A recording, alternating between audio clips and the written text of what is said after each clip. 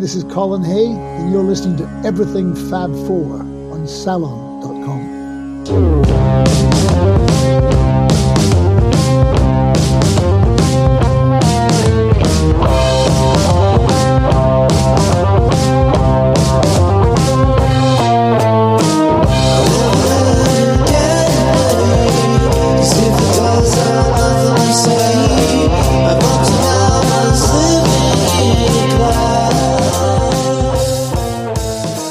Welcome to Everything Fab 4, a new podcast focused on fun and intelligent stories about the Beatles. I'm your host, Ken Womack, music culture columnist for Salon.com and a Beatles scholar and historian. No other band, or popular phenomenon for that matter, has enjoyed the global impact of the Beatles. They are part of our human fabric. They created an enduring music that brings people together, and just about everyone has their own Beatles story to tell. Some that are surprisingly deep and unexpected. With each episode, we'll be featuring a new guest to share their Fab Four journey, along with amazing theme music from Black Rabbit. Remember, it's a Beatles world, and everybody has a story. I was going down to visit George at his house in Esher one afternoon, and we smoked some hash. And it was like, hey, you want to hear the new album? Sure, absolutely. And that's where I first heard Sgt. Pepper, sitting with him in this room. It was very Indian decor, of course. A lot of big cushions and stuff, and big old sound system, and on goes Sgt. Pepper. And, you know, that was a game changer for everybody. Today's guest is Dave Mason, an English singer-songwriter and guitarist who first found fame with the rock band Traffic. Over the course of his legendary career, Mason has played and recorded with many notable pop and rock musicians, a hit parade that includes Paul McCartney, George Harrison, the Rolling Stones, Jimi Hendrix, Eric Clapton, Michael Jackson, David Crosby, Graham Nash, Steve Winwood, Fleetwood Mac, and Delaney and Bonnie. Mason was a friend of guitarist Jimi Hendrix, whose rock career was launched in England in 1966. Hendrix first heard the song All Along the Watchtower from Bob Dylan's album John Wesley Harding with Mason. Hendrix recorded his own version at London's Olympic Studios with Mason playing 12-string acoustic guitar. The song was released on the album Electric Ladyland in September 1968. Mason also sings backing vocals on Hendrix's Crosstown Traffic. In 1969, Mason toured with Delaney and Bonnie and Friends, along with Eric Clapton and George Harrison. Mason appears on Harrison's 1970 classic solo set, All Things Must Pass. In 1970, Mason was slated to be the second guitarist for Derek and the Dominos. He played on their early studio sessions, including the Phil Spector-produced Tell the Truth. One of Mason's best-known songs is Feelin' All Right, recorded by Traffic in 1968 and later by many other performers, including Joe Cocker, whose version of the song was a hit in 1969. For Traffic, Mason also wrote Hole in My Shoe, a psychedelic pop song that became a hit in its own right. In 1975, he played guitar on Paul McCartney and Wings' Listen to What the Man Said, the chart-topping song from Venus and Mars. We Just Disagree, Mason's 1977 solo hit, has become a staple of American classic hits and adult contemporary radio playlists. In 2004, Mason was inducted into the Rock and Roll Hall of Fame as a founding member of Traffic. Welcome, Dave Mason.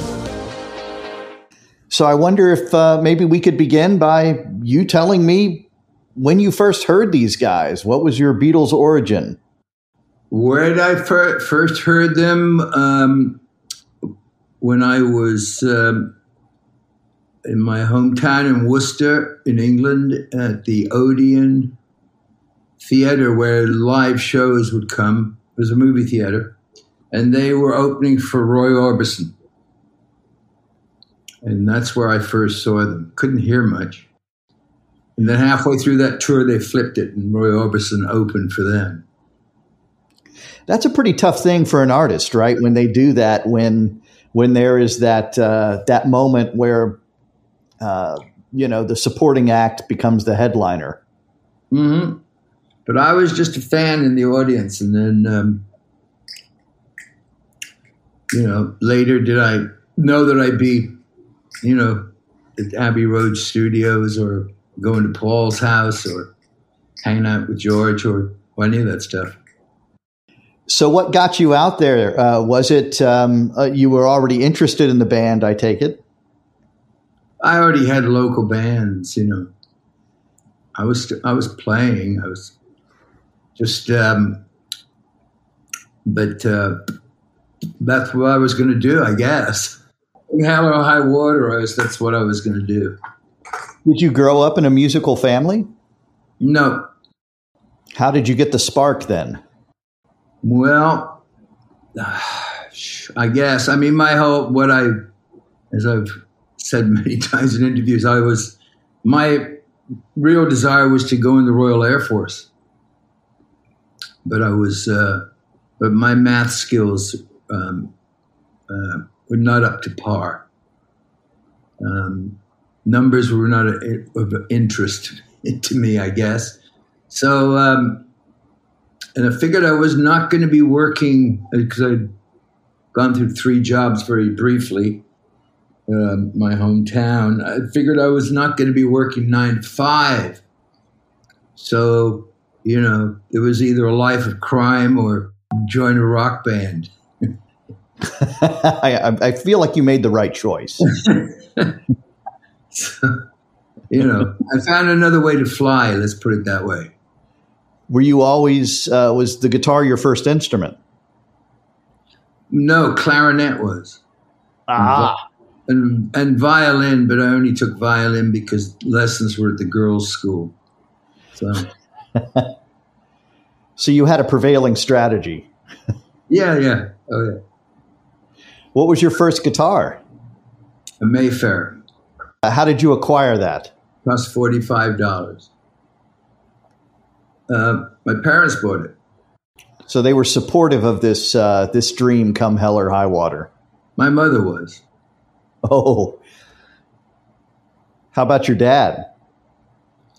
Well, my dad was born in 1894. So, I grew up with some pretty old-fashioned values.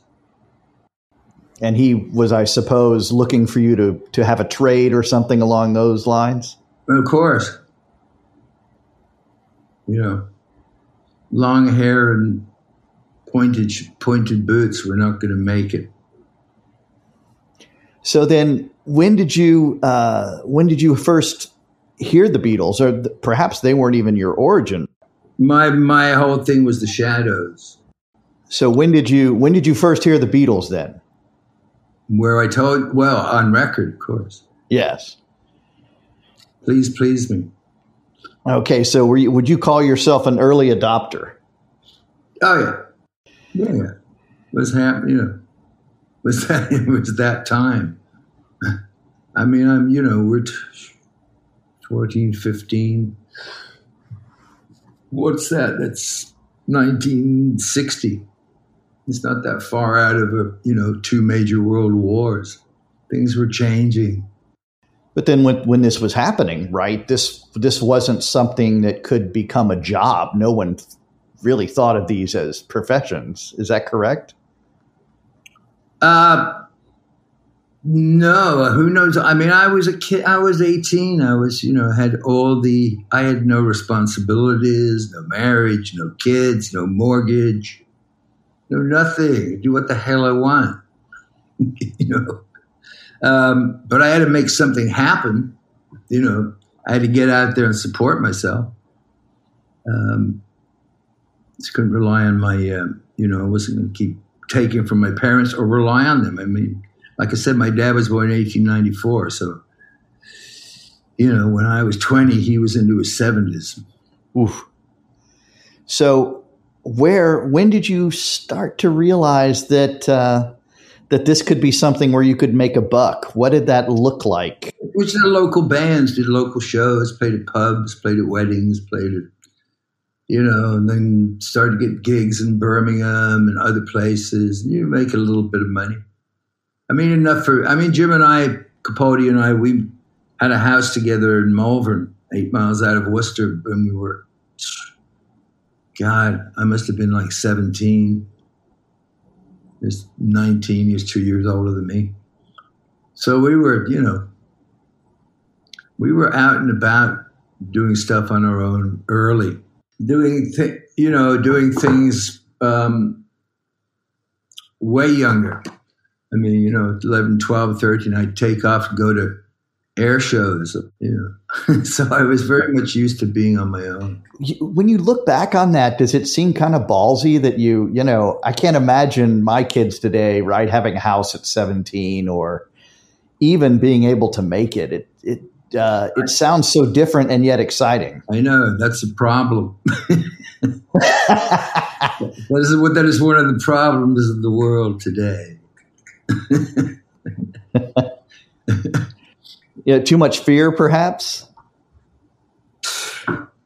Life's a crapshoot anyway. And, we're here for a little while. And so, you have to get out and live it. I mean, that's, the thing about it is whatever it is you're going to do, and if you can do, especially what, I stepped into doing, having no formal education in it whatsoever. It's a lot of just, you have to have a passion. I mean, if you have a passion, then it ain't work. It's work sometimes. I mean, going on the road is work, but otherwise, if you have a passion for something, it really isn't work. There isn't enough time. There isn't enough hours in the day, frankly, One of our themes this year is the idea, as you know, obviously, because we're all living it right now. Mm-hmm. People are going to go back to work. People are going to start making their commutes. Here we are on the shore. They'll be going back into the city. They'll get on the train and the Jersey Transit, go into Penn Station, and there they are. They'll be listening to podcasts again in that way. And one of the things we want to talk about is hope. The idea of finding hope and inspiration. And for a lot of folks, the Beatles do that. Is that something you could expound on, the idea that there's hopefulness in that sound? And I'm sure you're very familiar, knowing the guy, that one of Paul McCartney's most important remarks is that the Beatles never told you to sod off your parents. It was peace and love. The music's always very positive. There's no, which is good. And just great melodies, great lyrics. I mean, they were just, fresh sound, a little more raw than most at that time up till then. But their stuff's always been positive. I mean, I try to do the same thing with my music. When we return, Dave Mason will share with us the kinds of approaches he takes to songwriting in troubled times. When you need mealtime inspiration, it's worth shopping Kroger, where you'll find over 30,000 mouth-watering choices that excite your inner foodie. And no matter what tasty choice you make, you'll enjoy our everyday low prices, plus extra ways to save, like digital coupons worth over $600 each week. You can also save up to $1 off per gallon at the pump with fuel points. More savings and more inspiring flavors make shopping Kroger worth it every time. Kroger, fresh for everyone. Fuel restrictions apply. We're back with Dave Mason on Everything Fab 4. Can you tell me about your own songwriting, how you approach those kinds of tunes and et cetera? I think folks would really benefit from hearing about that. Well, be honest with you, I mean, I don't really know that. I don't have any formula for this.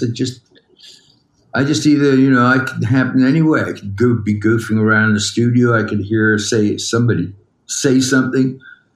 They just sort of pop out.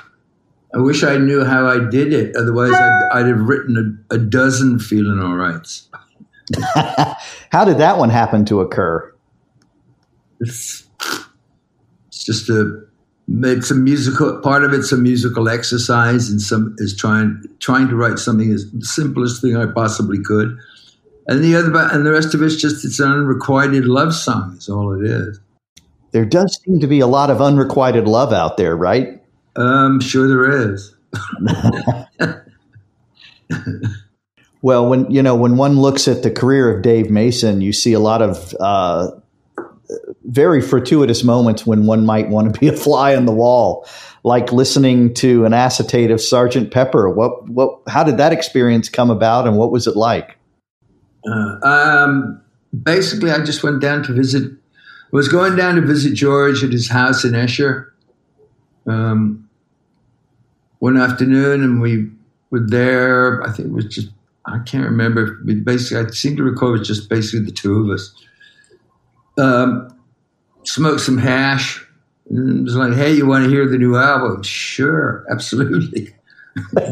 So, and that's where I first heard Sgt. Pepper, sitting with him in his room. It was very Indian decor, of course, a lot of big cushions and stuff, and just big old sound system, and on goes Sgt. Pepper, and that was a game changer for everybody musically, conceptually.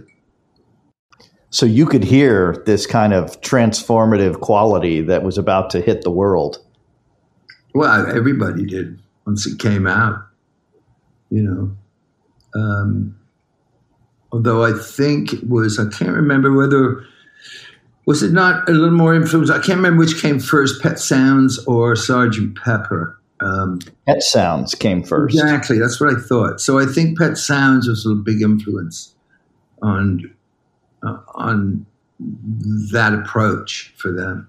Well, and they had just, of course, their last tour ended in August 1966, and that's when I believe it was Brian Wilson played a preview for Paul and George, I think, of Good Vibrations, which great kind of a great record, right? But what do the Beatles come back with? Strawberry Fields Forever and Penny Lane. There you go. What was George like? What was George Harrison like? All the times I ever spent with him, just a real nice, very nice, easygoing guy. How about Mr. Lennon? I never had much dealings with John. I went over to Paul's house one afternoon, and John was sitting on the couch there, just sort of scowling.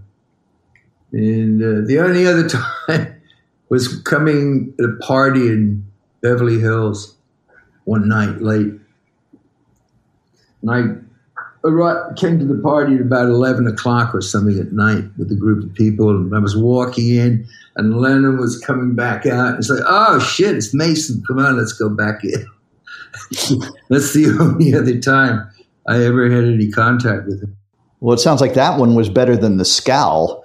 Well, yeah. Was that during the early 70s? Oh, God, I don't remember. It's that part over that period of time when he was in L.A., I guess. Yeah, that would have been the Lost Weekend. Lost Weekend, yeah. I was part of the Lost Weekend. It was interesting how so much of the business, at least for that interesting period there, was on the West Coast. L.A. was, big music scene. And that would have been the days when George spent a lot of time out there, Paul at times, and those were the days when their longtime friend and supporter Mal Evans was on the scene. Did you ever meet Mal? Oh yeah, sure. Mal was always around, especially if you were at Abbey Road. What was it about him that was integral to their story? Lots of fans are fascinated. I don't know. I mean, obviously somebody they've knew from before they made it.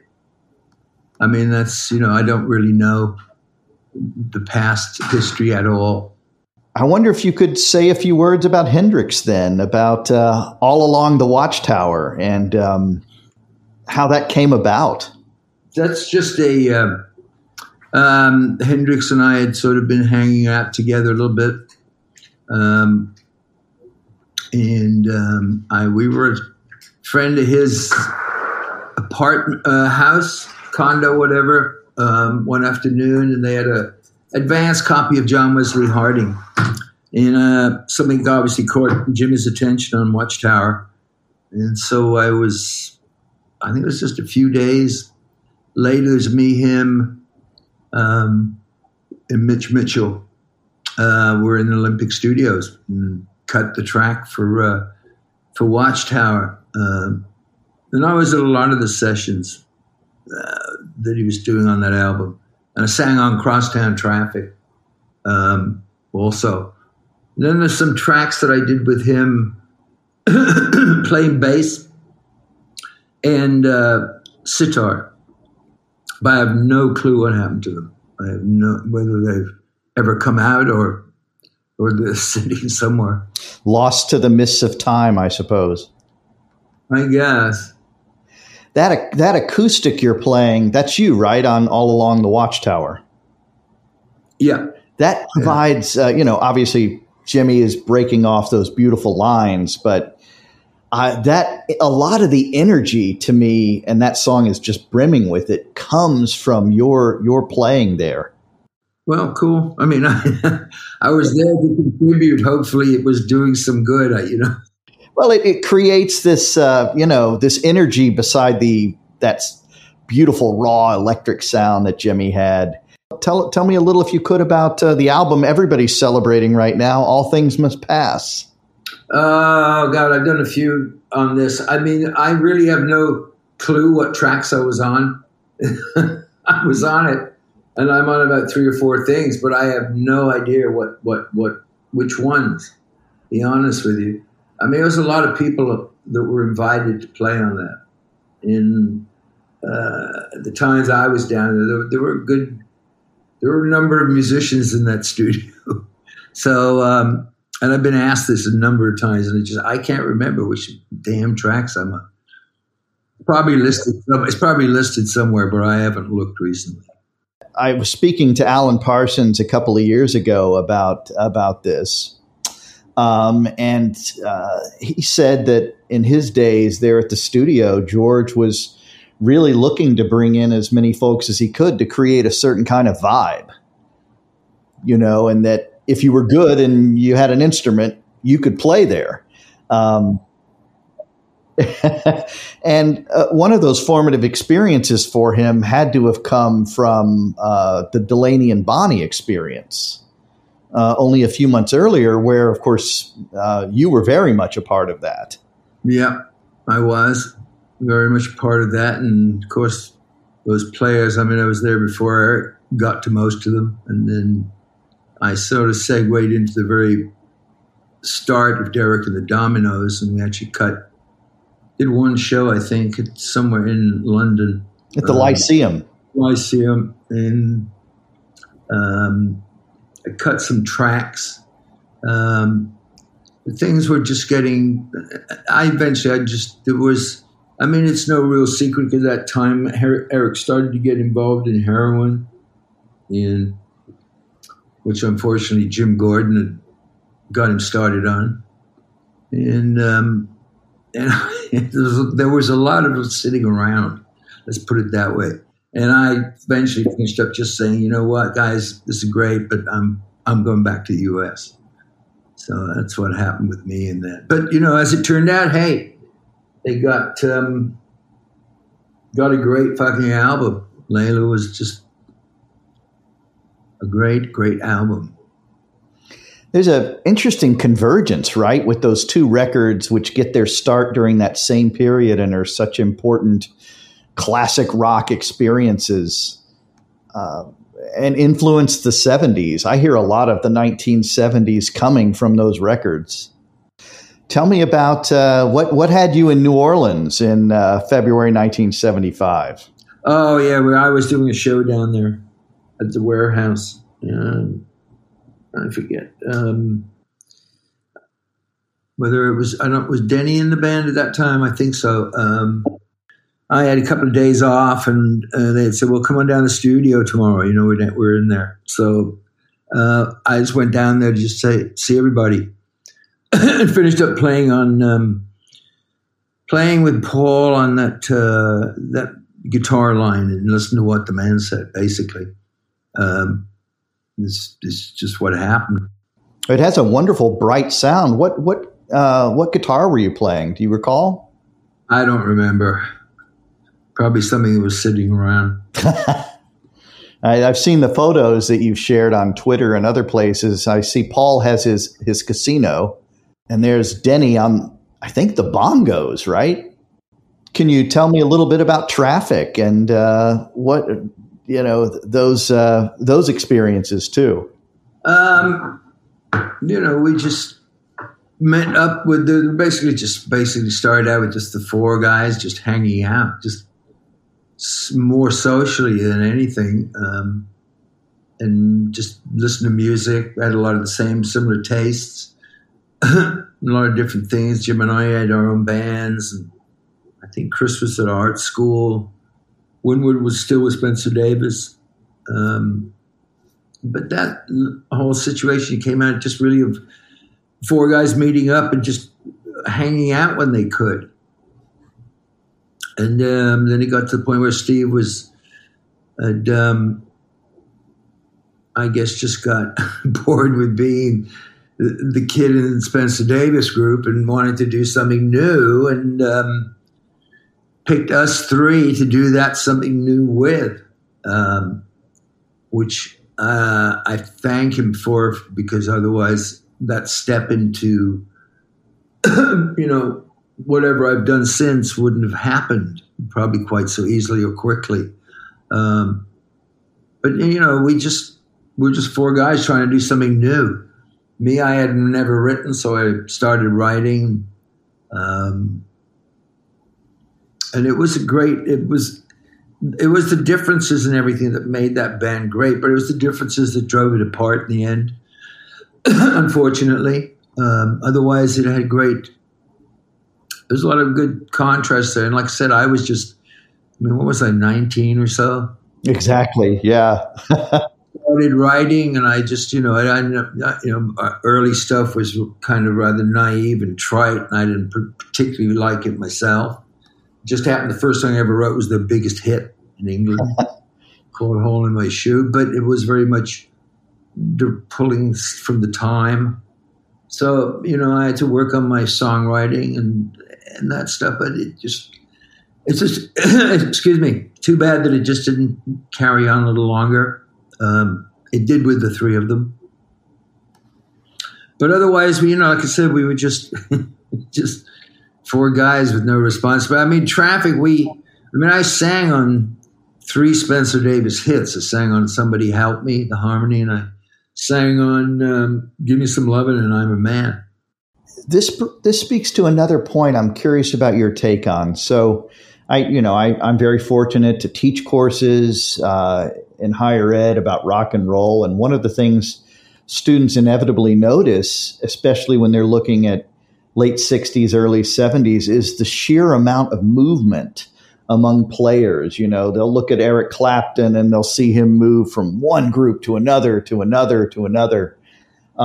Sometimes even before they've had a chance to take off in some cases, others right afterwards. We look at your experiences, which are also, there's a lot of movement there too, in terms of collaboration. I wonder if you could say a little bit about that, because historically, when we look at it, we see all of this movement and what leads to that, that kind of those quick switches that you can see in that period. Well, England's a small country. It'll fit in one corner of Texas. Okay? And everybody was in London. Everything was centered there. So that's how it happened. It was very easy to find other people and run in. There's a limited number of studios, very few. So, that sort of chopping, changing, working with other people we were all using the same studios, same engineers, going to the same after-hours clubs. It was just, it was very easy to run into everybody. So that's how it really happened. And it was the times, it was the 60s.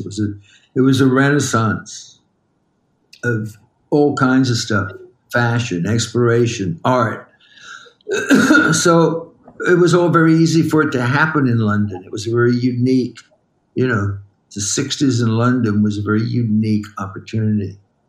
I like that metaphor of the Renaissance, when you look at, obviously Italian art, right, in a certain period, or the plays of Shakespeare. That is happening in London in the 60s. Yeah. Oh, yeah.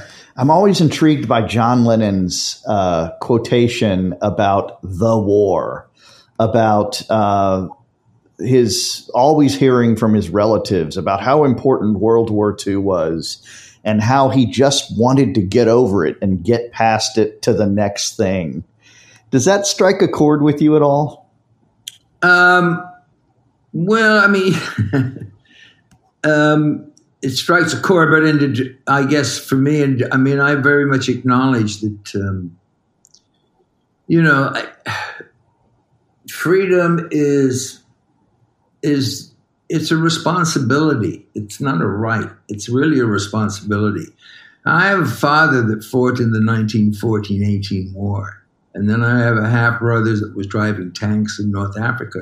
And I'm very cognizant of it, and I'm very aware of it. And yes, you want things to move forward. But you want them to move forward. Those are major events being perpetrated by a bunch of gangsters, basically. Murdering millions of people. I mean, and so there was a philosophical and the concept of freedom and democracy, and very much was being fought for. And it's very important, and it's not something that should ever be forgotten. But moving on, sure, it's going to move on anyway. You can't stop it. That's not something you can stop anyway. So I don't know whether that's the issue. I think the issue is more to not, I'm pissed off about here and here and here, but I'm not pissed off about here. I want to be reminded, because it can all happen so easily all over again. And people need to be cognizant of it. It's very fragile, as we've just found out. Why? It can happen just at the drop of a hat.